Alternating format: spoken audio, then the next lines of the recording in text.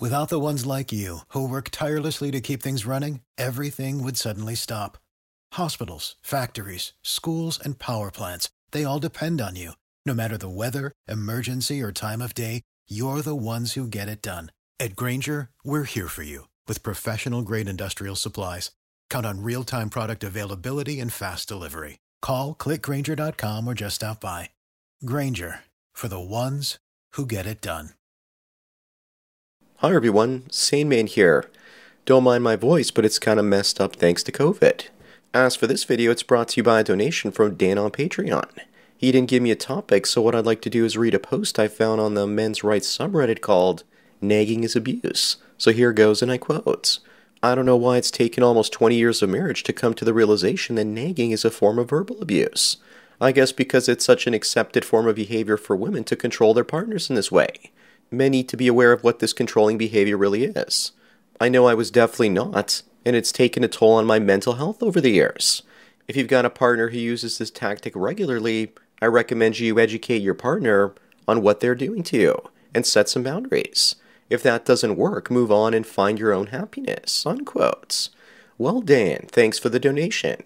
Isn't it hilarious when a man that believes in the men's rights movement says, if you have a partner that nags you, you have to educate them about how they're hurting you.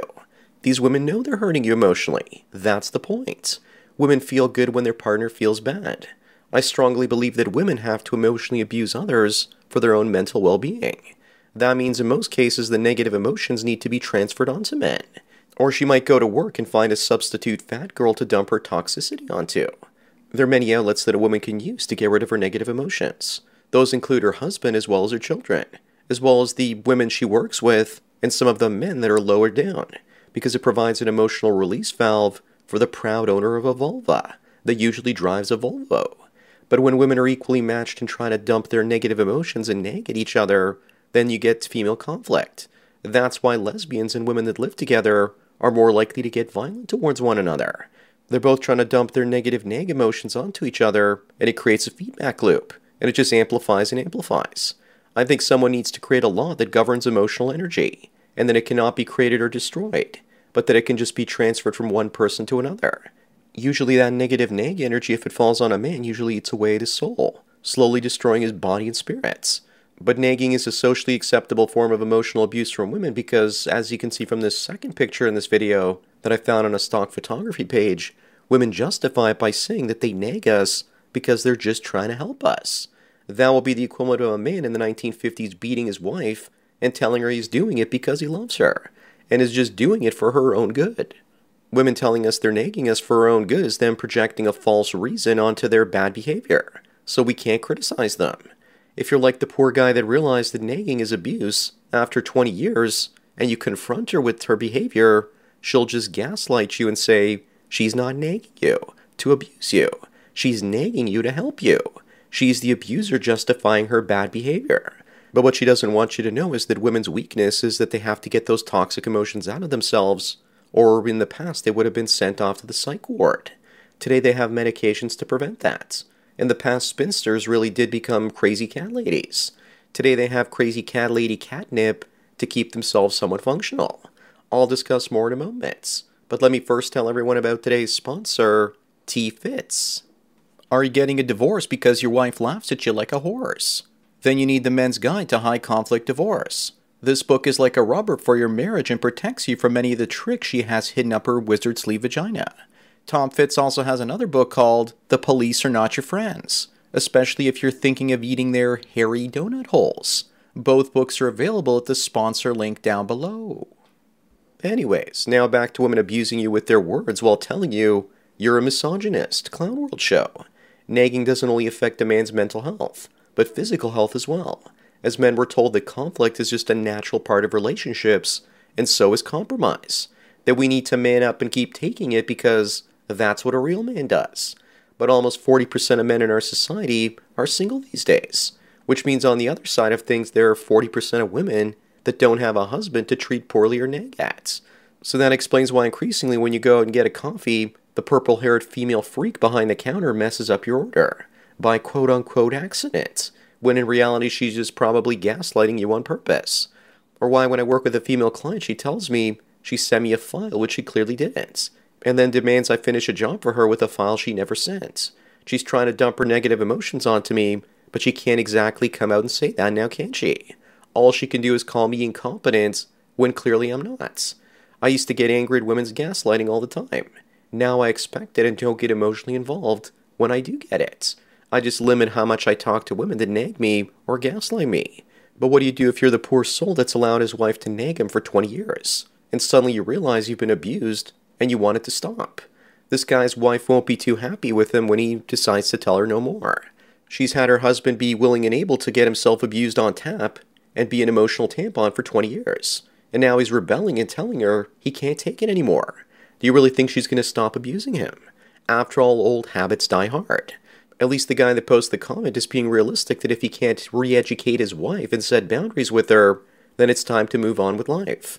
The fact that you have an MRA with the willingness to walk away from his wife means that he's ready to go his own way. But he'll only do so after he makes her aware of her bad behavior and if she refuses to stop. Our society tolerates women emotionally abusing men through nagging, because women need to promote its normalcy in order to remain somewhat stable. Women are always nagging us to be more emotionally open. Yet at the same time, you never see them being open about being vulnerable and emotionally telling us that they need to talk down to us in order to feel better about themselves, that their instinct is to use us as their emotional trash cans. It's all about one set of rules for thee and another set of rules for me. Some guys have coping strategies to deal with nagging wives.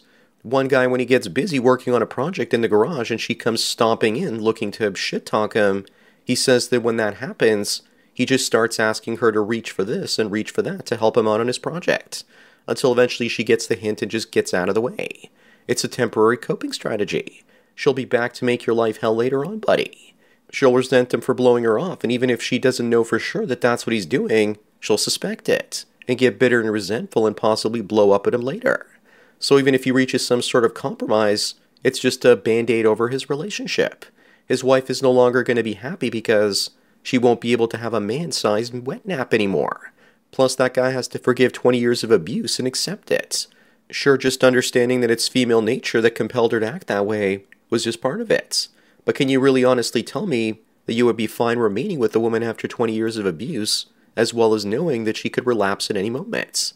Plus, I don't think this MRA has any idea that over time, she's going to resent him for forcing her to stop treating him so poorly.